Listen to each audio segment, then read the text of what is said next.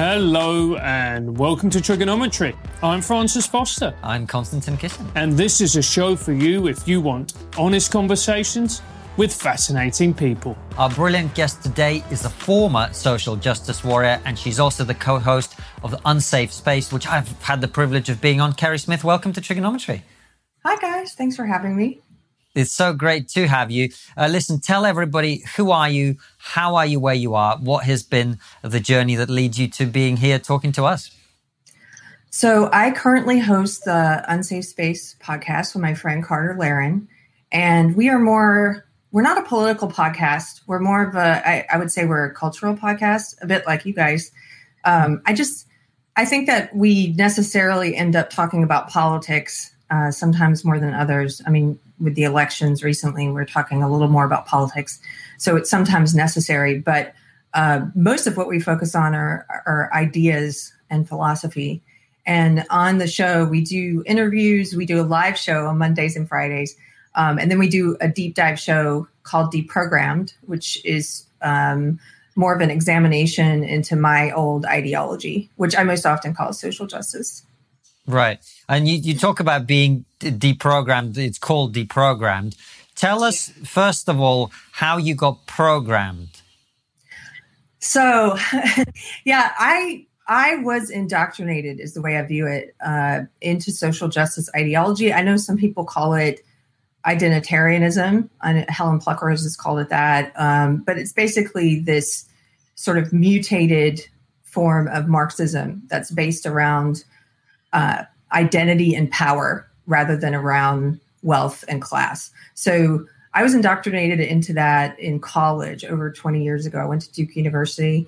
I was a biological anthropology and anatomy major, but my minor was women's studies, which I don't think exists anymore. It's now called gender studies. Women's studies was problematic.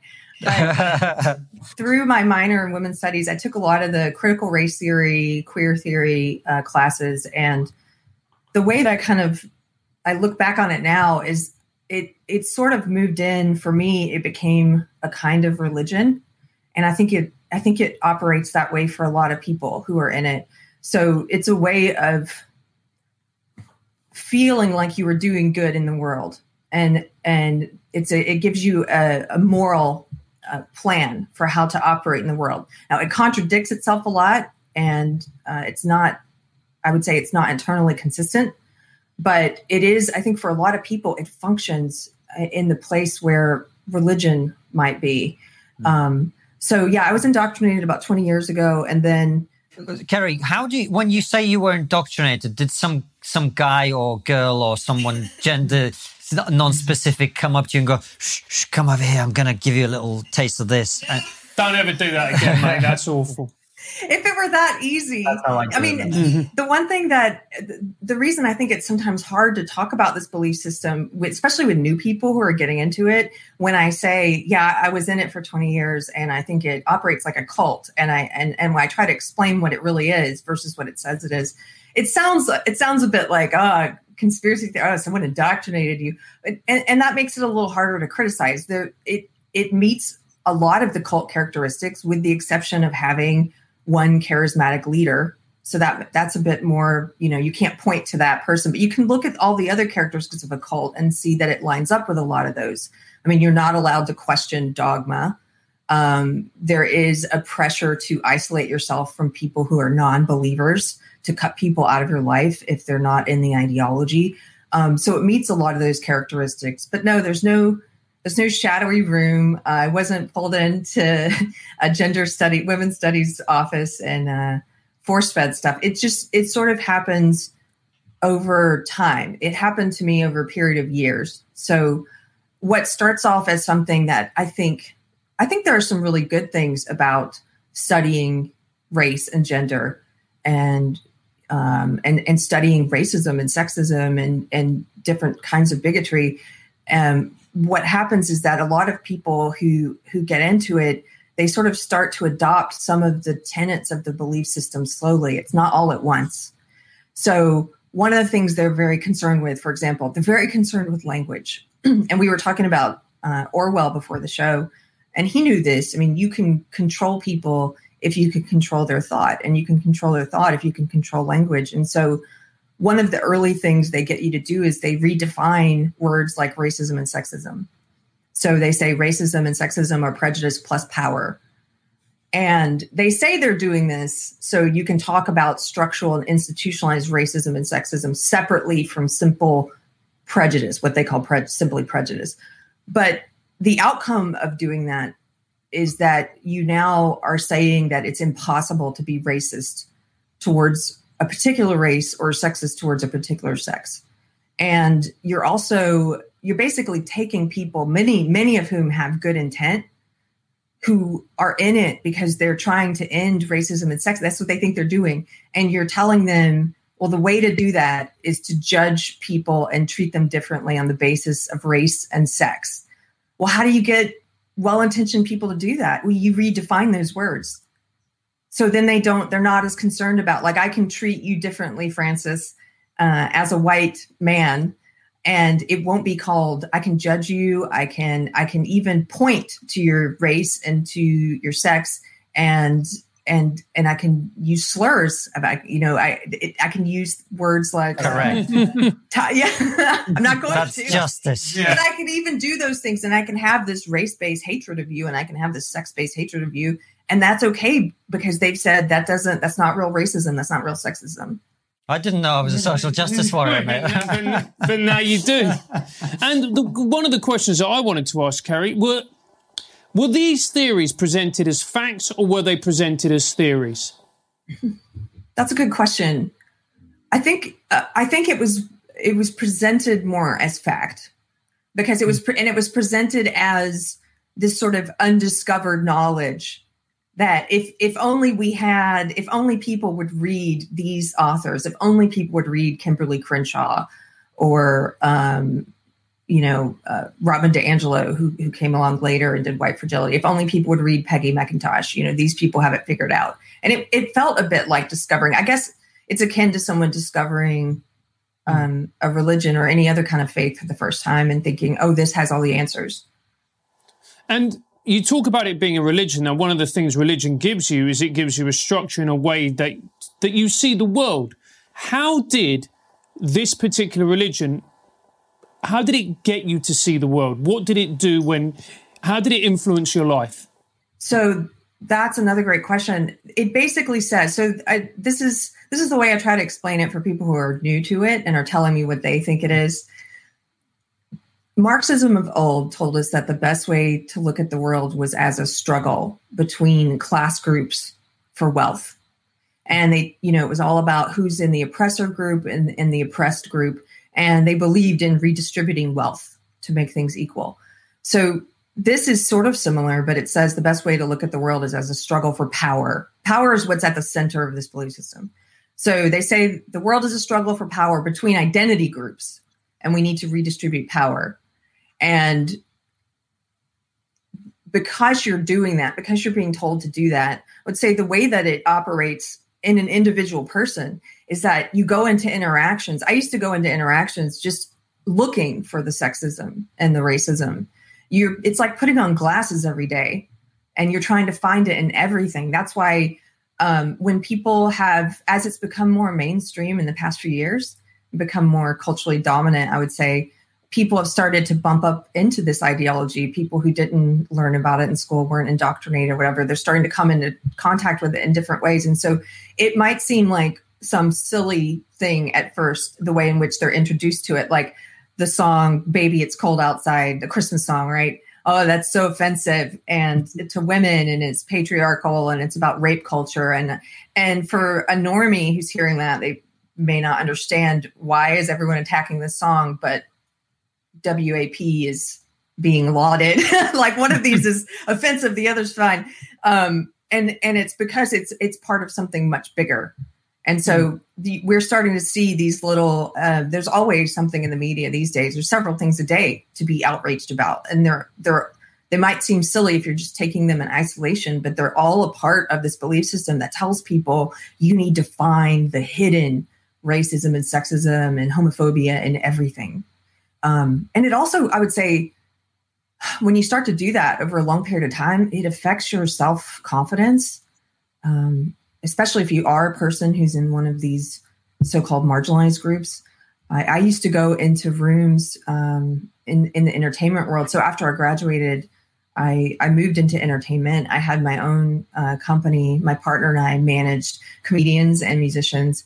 And she wasn't indoctrinated the way that I was. And I was always I would look at her and say, wow, like, I remember saying to her, you walk into a room with the confidence of a straight white man, and I couldn't figure it out. But that was because she walked into the room just as herself. And I walked into the room more as this member of an oppressed group who I was automatically expecting everyone to treat, like all the men in the room, to treat me differently because I'm a woman. And I was expecting the sexism. And was there sexism in some of these rooms with, network executives or agents and what have you? Yes, sure.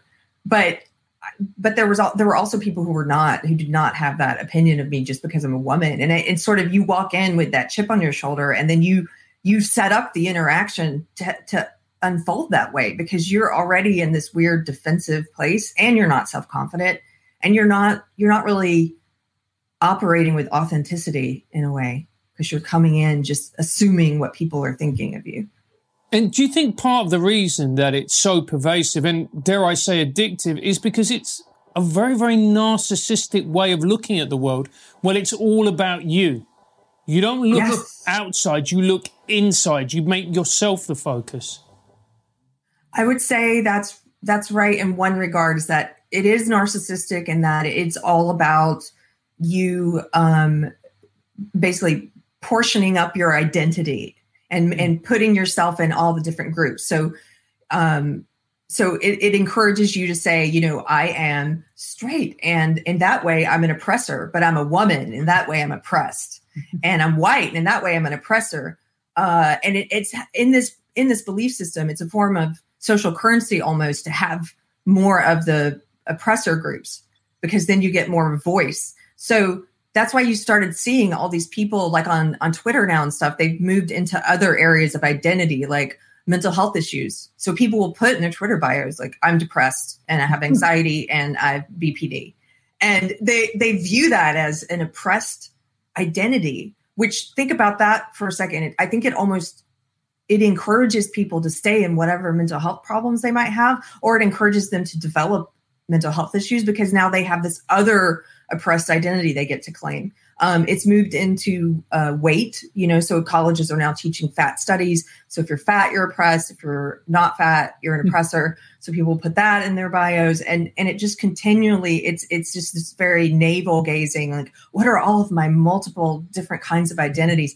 So in that way, it's narcissistic. But in another way, I think it's the opposite, Francis, is that it tells you that the solution to all of your problems are outside of you.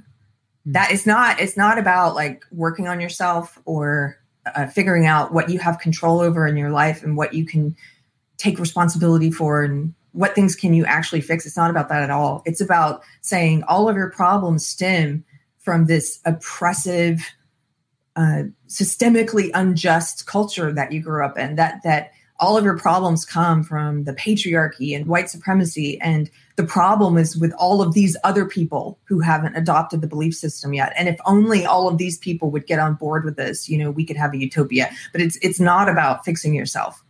So in that way, it's very much about looking outside of you. Keri, and one of the questions I imagine you've probably thought about quite a bit is, what was it about you that made you susceptible to this sort of indoctrination, as you describe it? What makes somebody susceptible to becoming a social justice warrior? Well, I'm a woman. I'm just kidding. Immediately I went, holy fuck. Well, I'm kind of joking. Women, I think, are a little more susceptible to it because women on average tend to be, I think it's in the big five, women are a bit more higher on the openness scale. And also, I I think it's the neuroticism scale. Yes. You're allowed to say that we are not, but yes. But my lived experience tells me this, Keri. Mate, you're a straight white man. No one cares about your lived experience. Shut your trap. I'm going to play my Latino card soon. But seriously, I mean, women are more open-minded on average. We're speaking. I think women, yes, and women are concerned with. This is something I've heard Jordan Peterson talk about with Camille Paglia. I think I'm saying her name right. I heard them do a conversation once, and it was really interesting because they were talking about women, and there seems to be maybe something of the innate drive to protect children that might be being transferred into this belief system a bit, because it's about, it's sold to you as protecting and defending these, defenseless, marginalized groups of people. That's about protecting the underdog and speaking for the underdog. And I think that women on average, not all women on average might be more drawn to this belief system because of that, because they are interested in people. I mean, and that's another thing. Women on average self-report that they're more interested in working with people than with things. And this is sold as a way to help people, and especially to help people who are discriminated against and who are suffering a kind of injustice. So I think that's one thing, but that's just a small part of it. I think the other thing is that this is just in my particular case, but there was a hole in my life. I was raised Southern Baptist. I was raised with a belief in God, and I had walked away from that over a period of about 3 years. Starting when I went to a science and math high school. And so starting about the age of 16, I started questioning those beliefs and questioning if I actually believed there's a God. And over about a 3-year period, I pretty much walked away from God. And for me, I'm not saying this is true of everyone, but for me, this looking back, it absolutely filled that hole. It gave me a way of interpreting the world and saying, just like a religion does, this is the way to view the world. We're going to view the world as a struggle between identity groups for power. And the way to be a good person in the world is to try to redistribute that power. And, and then there's all the many rules that come with it after that. And you start, like I said, it's sort of a slow boil. You're accepting, okay, here's the new definition of racism. Here's the new definition of sexism. And then, fast forward 20 years later, you're suddenly being asked to apologize for and try to justify censorship or violence. And those were the things that started to wake me up. If at the very beginning, I felt like I was being asked to do all of that stuff at once, I might not have fallen into it so quickly, but it was a slow boil. And I think that's the way, I think that's the way they get people into it. And was there one particular moment where you thought, hang on a minute? Well, yeah. So 2016, during the presidential election, I went down a rabbit hole on YouTube of videos of people on the left who were attacking Trump supporters.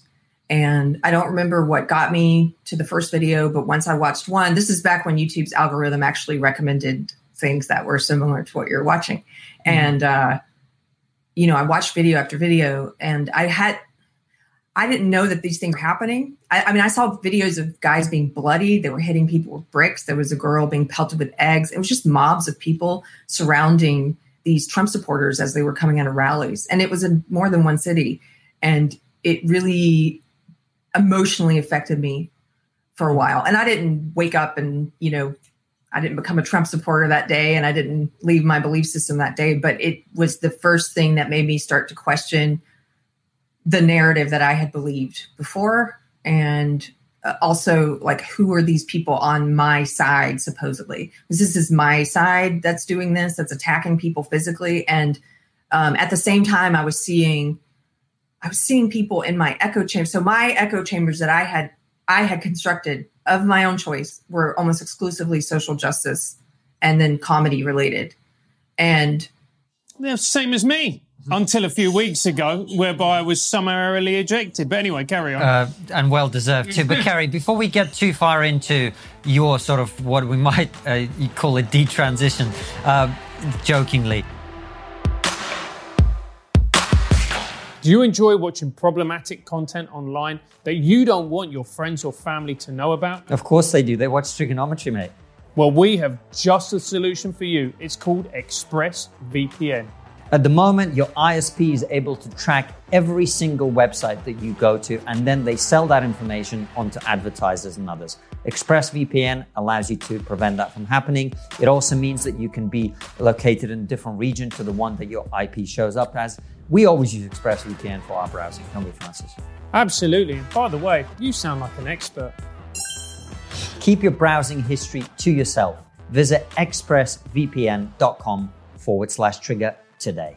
To get 3 months free subscription, visit expressvpn.com/trigger. That's expressvpn.com/trigger today. Good job spelling it out for them, mate. It doesn't sound patronizing at all. Absolutely. Oh, and by the way, all those little words you use, I've got no idea what they mean. Let's talk about the echo chambers that you built up for yourself. So you leave university. Yeah. You go into comedy entertainment. And what was that like? Because I know you managed a lot of quite high-level acts, comedians. What was that like? Yeah, so I moved into comedy sort of by accident. I started working for Margaret Cho's old manager pretty soon after I left school. And I was attracted to Margaret's comedy because I felt she's a comedian who's addressing issues, all these issues I care about. Now that I'm coming out of Duke and I've got this idea on how to like change the world and be a force for good. And here's a comedian who's doing subjects. Her material was about race and sex and sexuality. And you can change people's minds with comedy because you're getting them to laugh. You can introduce new ideas with comedy, and it's a really good vehicle for that. And her first special, the first one that I watched was I'm the One That I Want, which is still one of my favorite specials.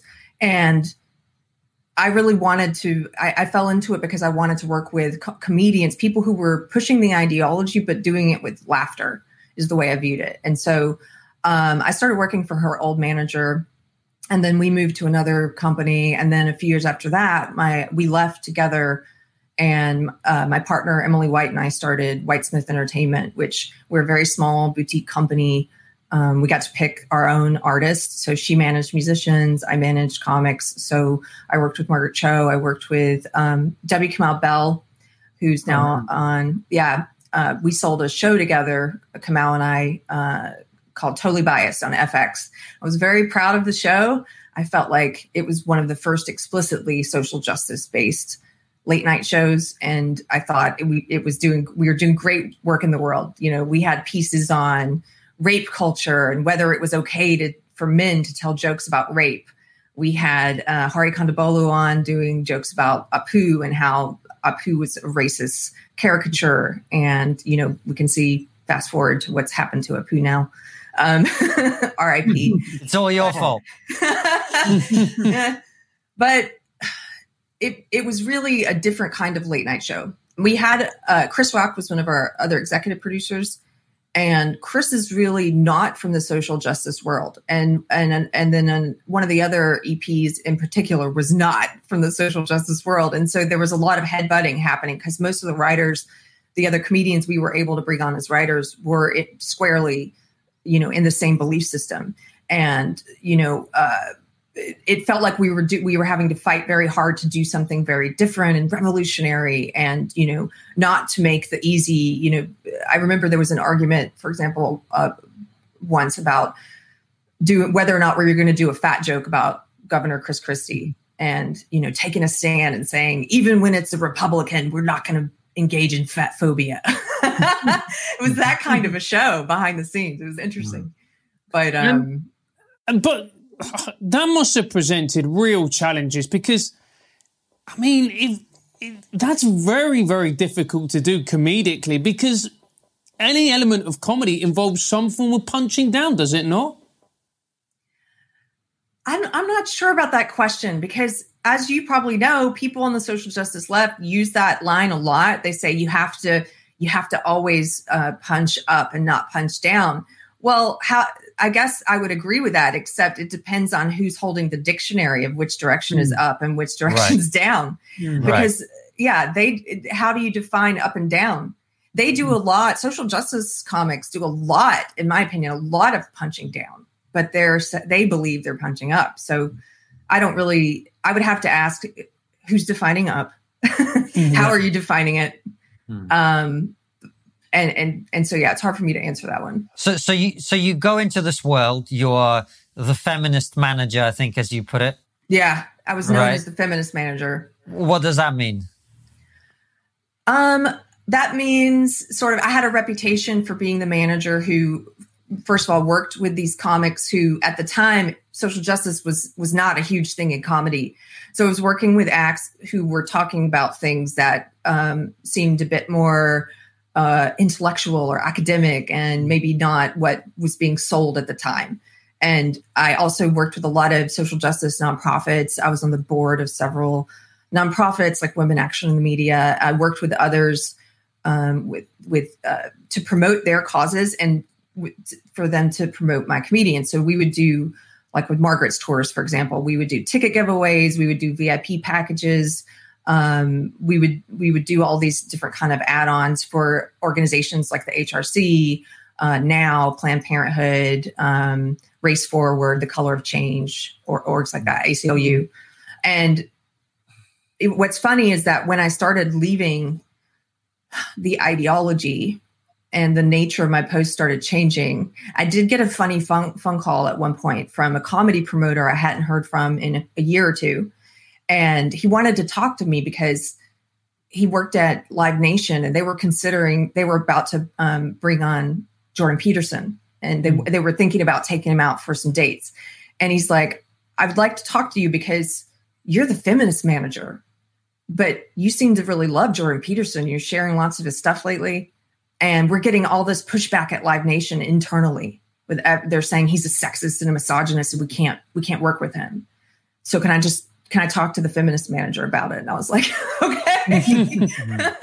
I don't know if I'm going to be very helpful. I'm kind of a pariah now, but we did have that conversation. Well, that's what I was going to ask you. So you're managing comedians as an agent or as a representative? As a manager. As a manager, right? So you're always potentially, as an agency, you're on the lookout for new talent, right? That would be part of what you do, correct? Right, correct. So what would happen if Francis walks through the door and, like, he's a funny guy, but he's maybe not got quite the same views as what you want, and, he happens not to be from a minority background. What would old Keri have done in that situation?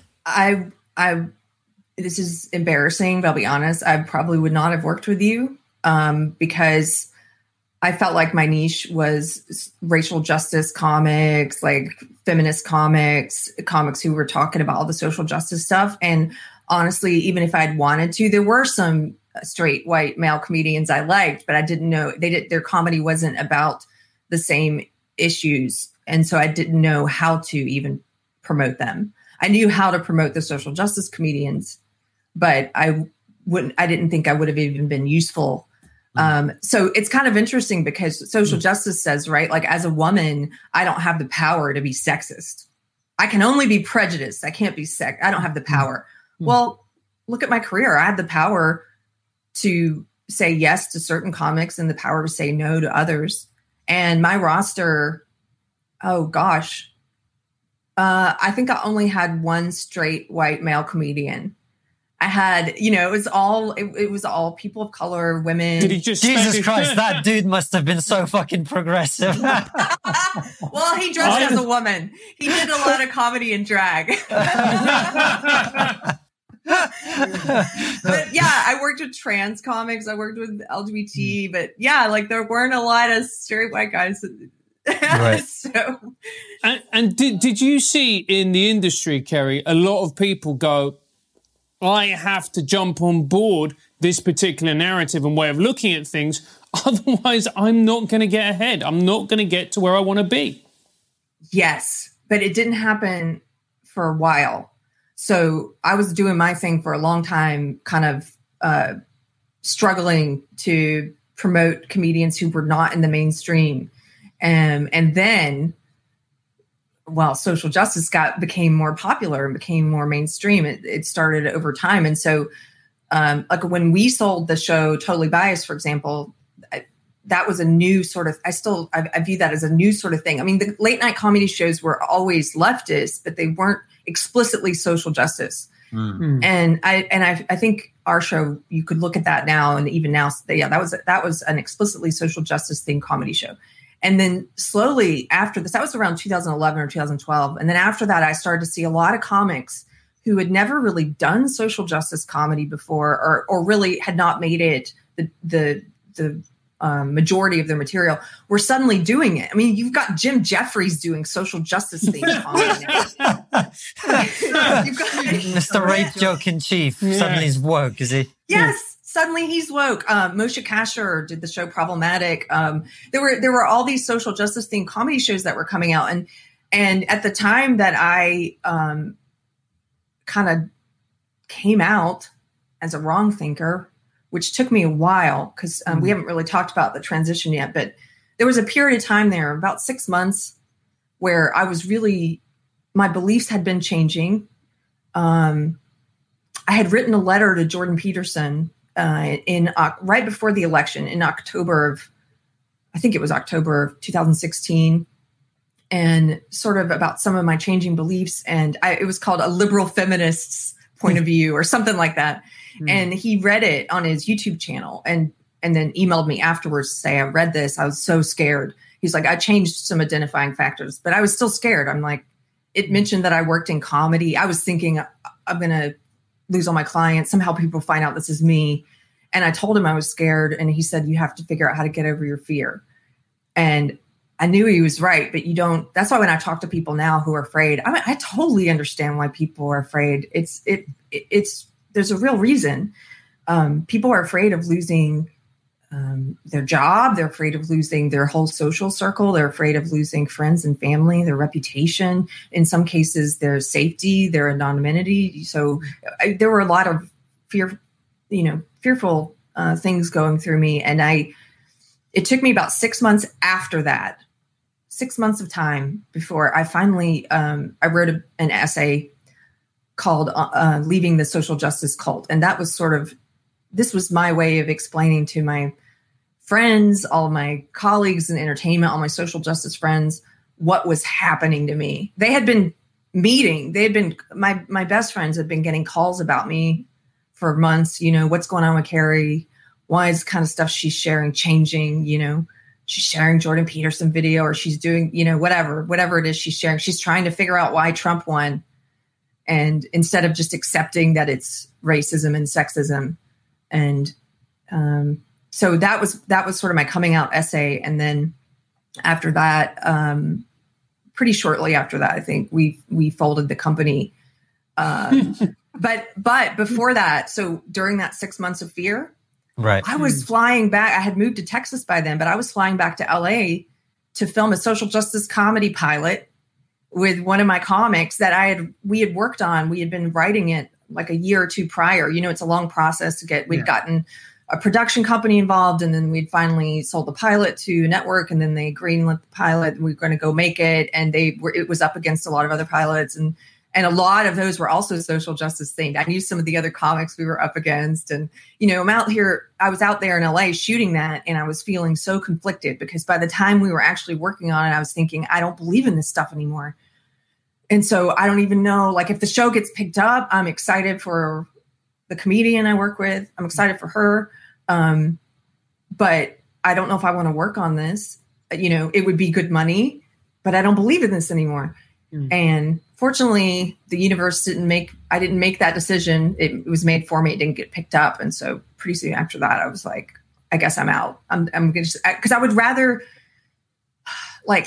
say what I think, be able to say what I think and not work in entertainment anymore and work gig jobs, but be able to say what I believe. It's so much better.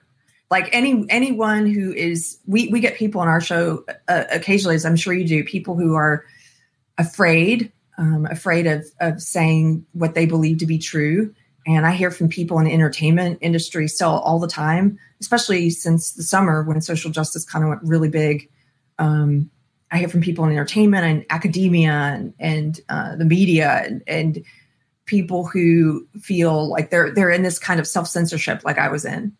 And I know it's hard to believe when you're in it, but I always say to them, however long it takes you to get out of it, on the other side of it, it doesn't matter. Like all the things that you're going to lose, you will lose things and you will lose people, but the things that you get out of it are so much more meaningful. Like, I don't know. It's hard to explain. I had a friend. Well, being able to be honest and authentic, I think, is what you're talking about. And piss people off on Twitter and delighting in doing so, which I do every single day. Every day.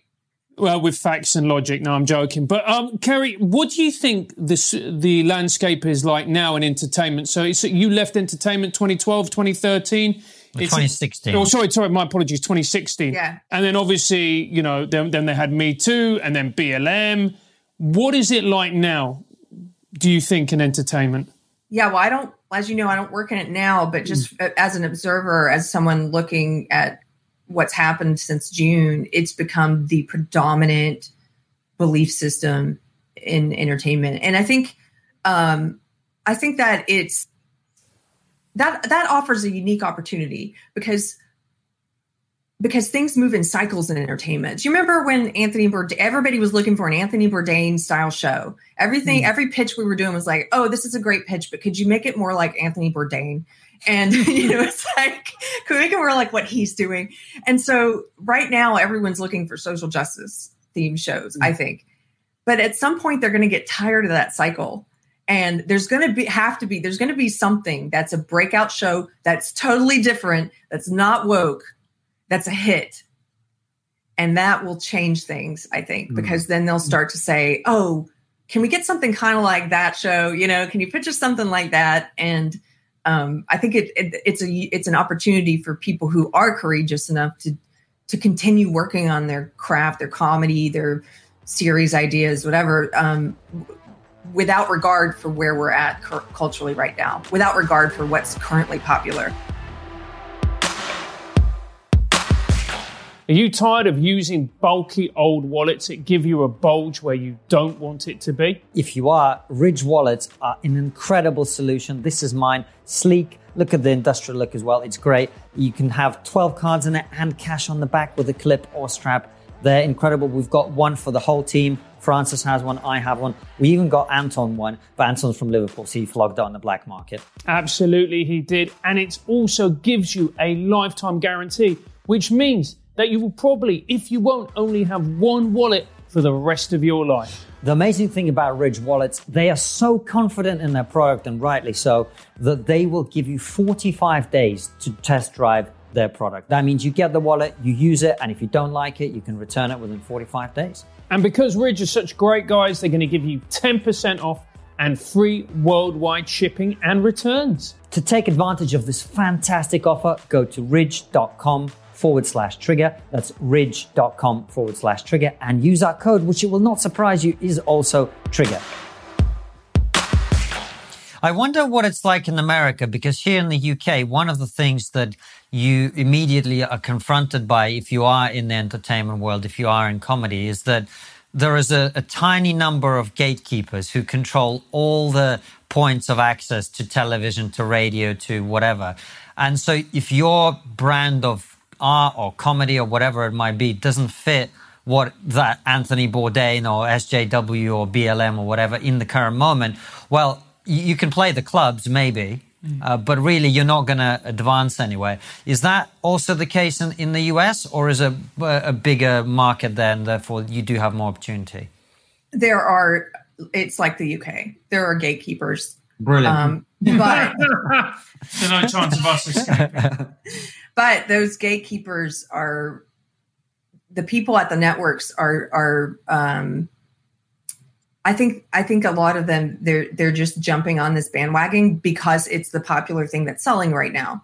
Like I think back to a lot of the kind of douche male, here's some of my social justice coming out, but some of these sort of the classic stereotype of douche network executives I worked with at FX, there were some gross ones. There were some good ones too, but there were some real gross ones, like used car salesman kind of guys. if they're speaking social justice now, which they probably are, it's completely only cravenly because it's what's popular. And as soon as they see the potential for something that's not woke, I think those guys will be buying that thing next, you know?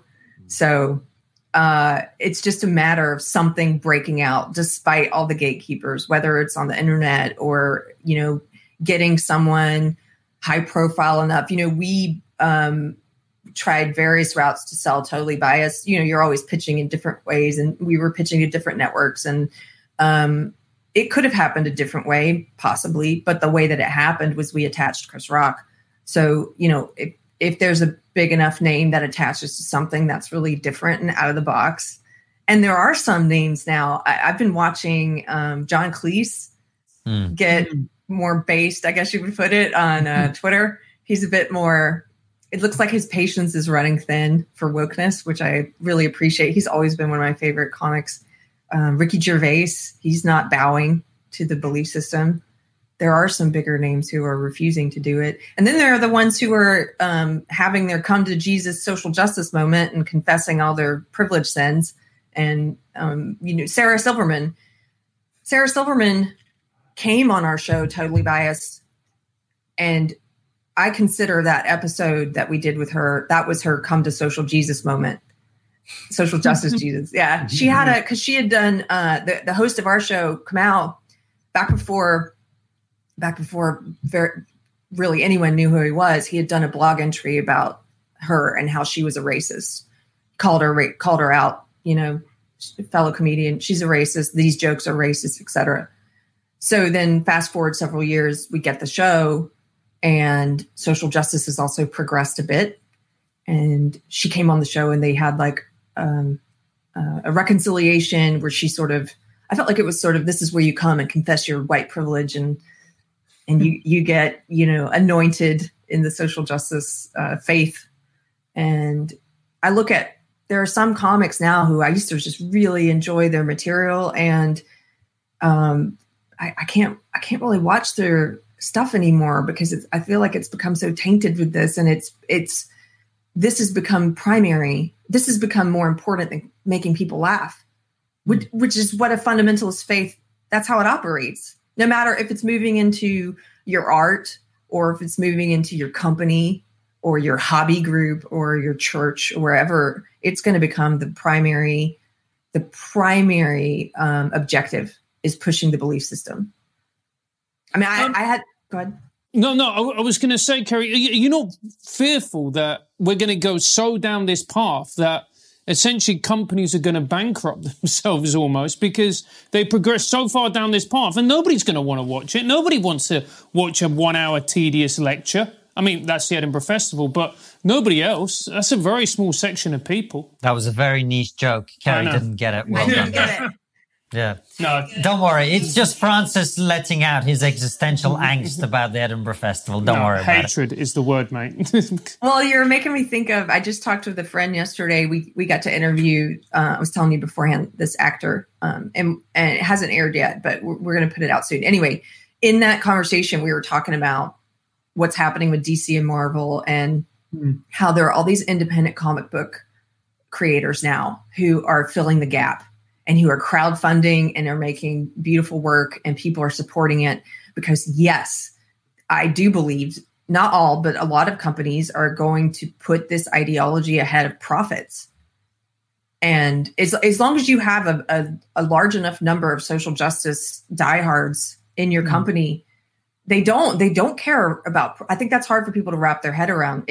They may care about profits, but profits are secondary to being ideologically correct and ideologically pure. And so I think we will see some kind of shift happening. The question for me is, it's easier, not that it's easy, but it's easier to make an independent comic book than it is to make an independent Game of Thrones, or, you know, a television show or a movie. So I haven't really seen a lot of people do, you know, filling the gap yet and doing anti or unwoke series and movies yet. this is where the internet is interesting because, yeah, you're right. You can't make an unwoke, massive budget thing. But what you can do with comedy, for example, is short sketches or things like that, which, we're going to start to do some of that. And you just see that on the internet, what works is what works, as opposed to what is in demand according to 3 people and a dog who's barking in the background. You're getting heckled by a dog, mate. Reminds you of your comedy career. It reminds me of my open mic comedy career, exactly. 3 men and a dog, and only the dog is paying attention. So I guess my point is, I think with the internet, there is also an opportunity. And I think I can certainly speak for myself. I think maybe a year and a half, 2 years ago, I was quite bitter and resentful about how things were going more broadly, not even in terms of my own career, because I was progressing, everything was going pretty well. But in terms of the industry as a whole, I kind of felt like you have to toe the line in order to get anywhere. Whereas now I feel like these people who are the gatekeepers, they're very much dinosaurs. They're trying to hold on to something that's very much a dying model. And what you have with the internet is the opportunity to circumvent all of that, to go around all of that, and to go straight to the people who watch the show, who enjoy non-woke stuff. So I think there's maybe a reason to be optimistic there, in my view. But I want to come back to what you were talking about, how in 2016 you start to watch videos of Trump supporters being assaulted. How do you go from that to I'm leaving? It was a long transition. So just like getting into it is slow, getting out of it was slow for me. It's not something that happens overnight. If anyone tells you they leave this ideology like that, I don't buy that. That was one of the first things I remember sort of cracking my belief in how the world works or what the truth is. That really put a crack in my belief that I knew how, what was really happening. And then after that, or maybe it was right before that, there was another significant thing. There were the shootings of the cops at the BLM rally in Dallas. Mm-hmm. And in my echo chamber, my social justice echo chamber online, I saw a lot of people almost not really celebrating it, but making excuses for it. And in some ways sort of saying, well, I remember one comedian even saying a lot of white men are going to have to die. And, trying to excuse that sort of sentiment is like, I'm just half joking, guys. Like I was half joking earlier about being a woman. That's, I don't know. It just felt like I didn't sign up for, this is not progressivism, for murder of, to support some guy just taking a rifle and shooting a bunch of people. And it's okay because they're cops somehow. So that really stuck with me. And then I discovered, who I've mentioned a few times in this interview, I saw a video of Jordan Peterson. Someone had sent me a video saying he was transphobic, and I clicked on the video fully expecting to hate on him. I was still in the social justice world, and I watched the video and I really listened to what he was saying, and I didn't find him to be transphobic at all. I thought he was making a really great point about compelled speech being codified in law. And the more I listened to him, I listened to a lecture he gave about, it was an old lecture. It was about tragedy versus evil was what it was called. And he talked about the Cain and Abel story in the Bible. And he talked about how you can view that story as an allegory for how to be in the world. And so there are these two different ways of being in that story. You can be like Cain, and you can refuse to make necessary sacrifices for what you want.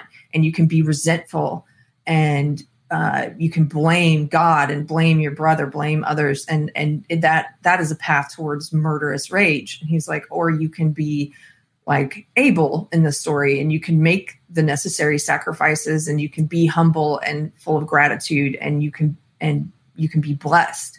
And I started thinking about that a lot, and about how my ideology was really about, it's a way of being like Cain. It's very resentful.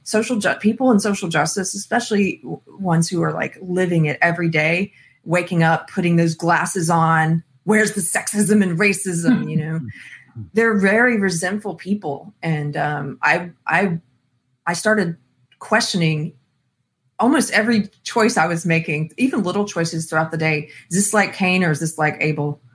And trying to root out the Cain in me. I'll put it that way. So, yeah, he was really, he helped me see, he helped me put words to what I was seeing in my belief system.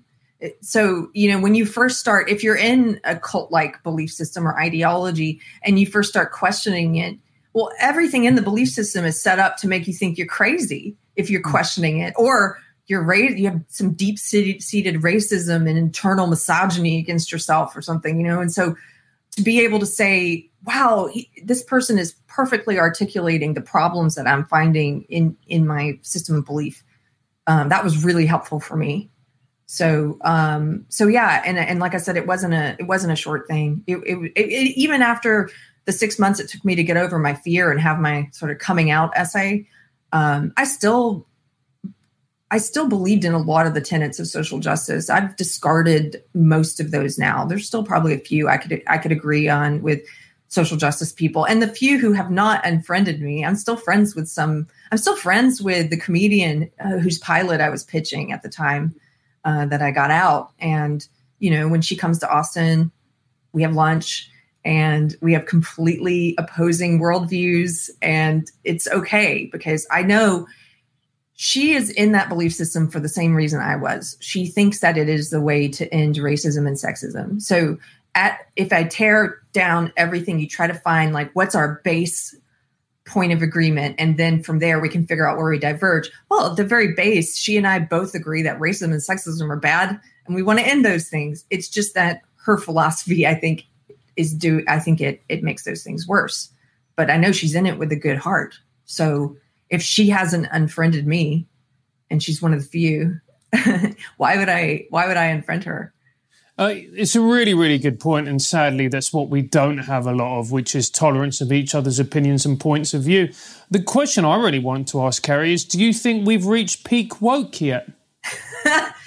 I would like to hope so, but I don't think so. I think it's going to get a lot worse. Thanks, Keri. Thanks, mate. Wait, but here's the silver lining. I think we're close to hitting peak wokeness. Unfortunately, I think things are going to have to get bad economically too in this country.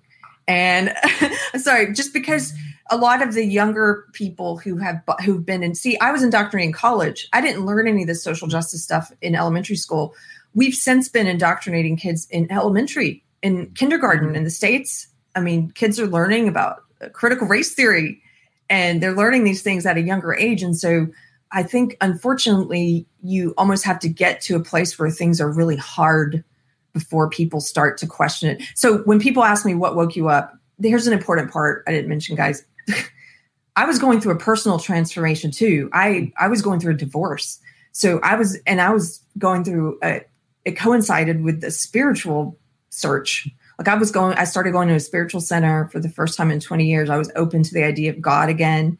I was going to Agape in LA, which is like this big sort of non-denominational church. Oprah is friend. I think it's her pastor there. She's friends with him. And it was really beautiful. It was the only kind of church I would have gone to at that time in my life. And so I was trying to figure out who I was, like what I wanted out of life. I got to a very dark place personally when all these things were happening. And so I think that can happen for a country too. And for a civilization. It's almost like you have to get to a really dark place sometimes, because that's sometimes the only place you can see the light. It sounds cheesy, but I say that as something that I know is true because it happened to me. So I know exactly what you mean. I mean, it works with addiction very much like that as well. Like someone who's an addict, you can't pull them out yourself. They have to get right to the bottom and find themselves in the gutter with a heroin addict pissing in their face. And then they go, oh, this is a really bad place. We need to get out of here. Yeah. right? Yeah, exactly. So, I see what you're saying. Listen, you brought up something very interesting there, which I think we ought to talk about, which is the impact that viewing the world in the way that you used to view it versus the way that you view the world now on your well-being and your mental health. Because you and I have talked before, and as I look at you now, it seems to me like this is a person that is perfectly aligned, like you've clicked. Like you come across to me as someone who's content, who's very clear on what she thinks. And I imagine this has done a tremendous amount of good for your well-being. Yes. How much do you think this viewing of the world through the prism of victimhood and oppression and searching out actively for things that confirm that view, what sort of impact does that have on a person's mental health, do you think? That's a great question, Konstantin. I think it is to the detriment of people who stay in it for a long time, because as I mentioned earlier, it affects your self-confidence.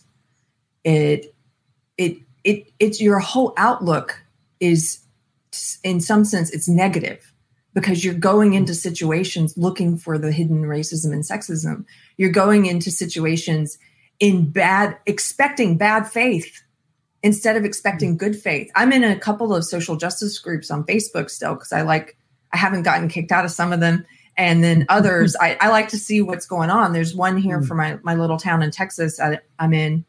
And I will see them talking about how don't assume good faith of people. Always assume bad faith. I'm like, no, you should assume good faith and treat people with good faith until they give you reason to change that. But to go in, can you imagine every situation you go into in bad faith, like what that does to your psyche over time? So I truly believe, and I know people, friends of mine who are still in it, who, like I said, it's almost like they're encouraged to celebrate their mental health issues, and to hold these things up as who they are. So I have one friend who all of her posts are, she's a white woman. All of her posts are white silence is violence, and, the T-shirts and the fists, and it's just her stream is just a continuous virtue signal against all the evil in the world that she's not a part of. She's a virtuous one, right? And then that is interspersed with posts about BPD, borderline personality. It's time for you guys to get acquainted with my mental illness. This sort of like,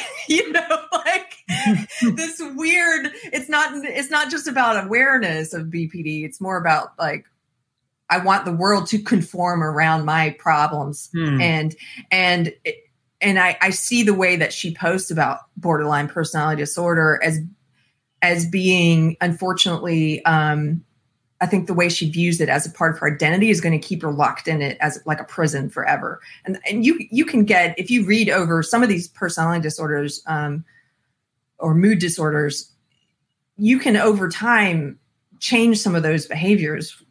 Cognitive behavior therapy has been very helpful, but you can't do that if you look at it as like, here, this is who I am, like I think her bio would probably, it's like, I'm queer and fat and white and borderline personality disorder. And, and it's, well, okay, that's part of who you are. And you're never going to try and change any of that, it's not very good. And a lot of the people I know who are in it have struggle with depression. And because it's not about fixing yourself or fixing mental health problems or weight problems or depression problems. Like it encourages you to stay in that. And I think your surroundings are sometimes can be a reflection of your mental state. And, one of these friends, she basically lives like a hoarder. I know this is anecdotal. I'm just talking about one social justice warrior, but I think there's a type. Did you see the New Yorker cover recently of the woman on the laptop, and her house is just going, to ruin. And I'm like, what does that say about your mental state? And what impact is that having on your mental state in reverse? Because it's a feedback loop. If you are surrounded by chaos, then you create chaos in your life. Then you have more chaos. Then and it's a loop. I think the mental health aspect of this is something people really underappreciate, because it's a defeatist ideology. It's an ideology that never allows for personal growth, personal improvement. It never allows you to be happier than you are because the world's evil and terrible.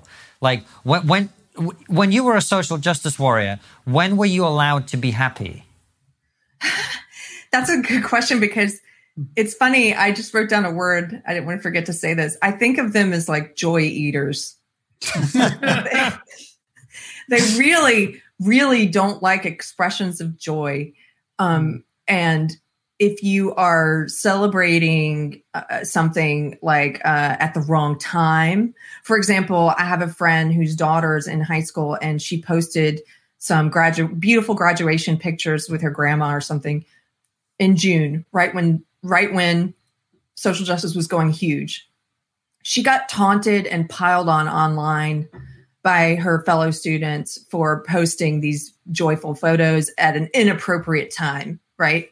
You should be posting the black square of solidarity for blackout. Like, how dare you celebrate this really momentous occasion in your life? Yeah. That's your privilege. That's your white privilege. That's your straight privilege, whatever. So they take any kind of joy that you're taking out of life is sort of seen as, at the very least, an expression of your privilege to have that joy. And so that encourages you to do what? Well, I'm really serious about the fight. I can't be joyful. I need to always be fighting, and everything has to be this sort of outrage and how, me being outraged and posting outrage about things that are happening and showing that I'm a good person by not having these moments of joy or frivolity. They also do the same when people start to improve themselves. So one of the early pylons I saw in the social justice world, and this was years before I left it, was there was a huge dust up and pylon on Maria Kang. Do you remember who she is? No. She was called Fit Mom by the press. So Fit Mom, she did fitness classes for mothers and toddlers. For free. She was teaching moms how to work out with their kids. And she had a poster with her, looking all fit with her 3 kids. And it said, "What's your excuse?" Oh, they said she was fat shaming. It made it into the national news.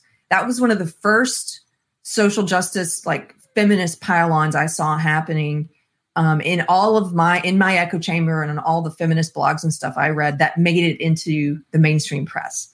And she did the interview circuit, and they piled on her 2 or 3 times.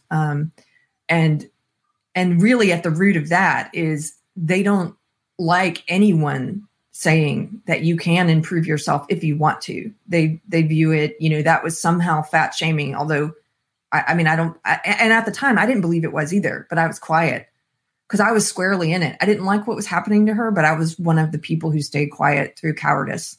I didn't push back. I saw the pylons happening to her and just was sort of, I don't think this is right, but I don't want to say anything and draw the ire my way because it's ideologically correct to be opposed to what she's doing, right? And I've seen that just anecdotally with countless times with friends on social media who are in this world. If a friend starts to lose weight or work out or say, hey guys, I saw one that's like, I want to give you an update. Back in January, I made a resolution to get healthier, and it's been 6 months, and here are my progress pics. I'm so excited. And then immediately in the comments from fellow feminists, how dare you? This is very triggering to see.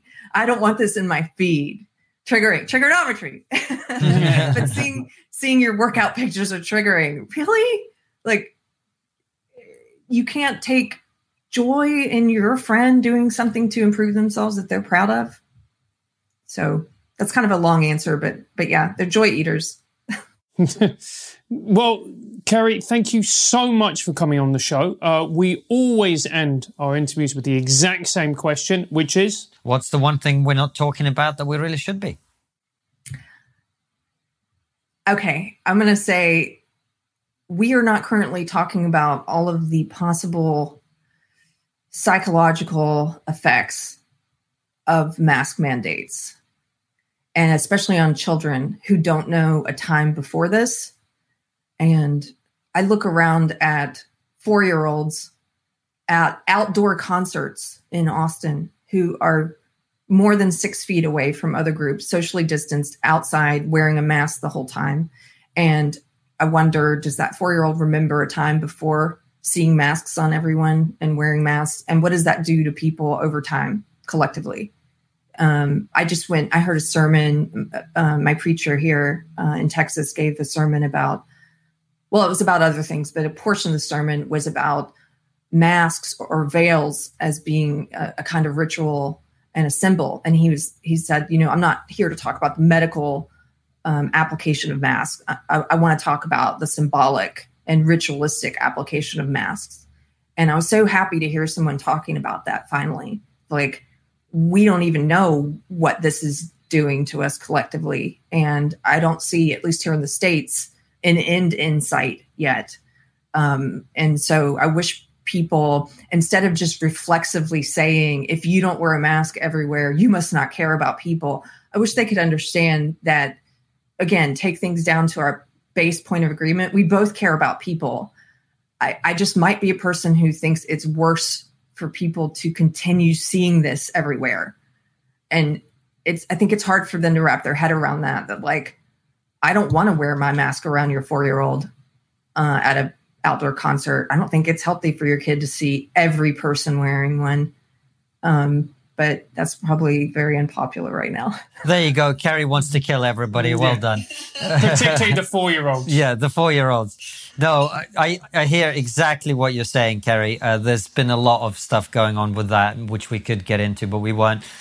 Listen, everybody should definitely check out Unsafe Space because it's a great show you and Carter do.